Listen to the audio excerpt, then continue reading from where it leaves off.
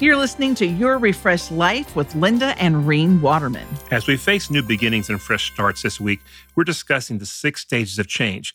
Pre-contemplation is the first. And the second is contemplation.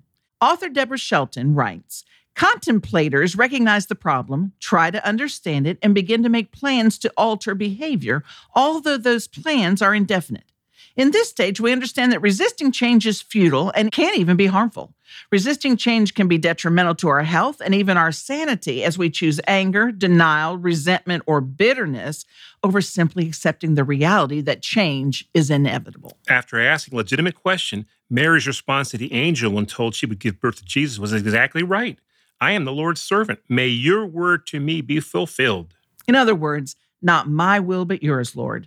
Knowing that God is omniscient, knows all things, omnipresent, is sovereign and presently involved in everything, and almighty, the only one with power to do anything about everything, we can accept change and be prepared for his new plans and direction for our lives. It's exciting when we realize that God's plans for us are always better than our own.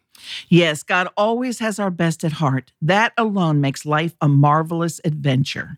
Learn more by ordering Linda's book, Dancing the Storm, Successfully Embracing Change, by going to our website, yourrefreshedlife.com. And to hear a refreshing moment with us every morning, subscribe to Your Refreshed Life on Spotify, Pandora, iTunes, or Podbean. And remember, live refreshed. Share your refreshed life today.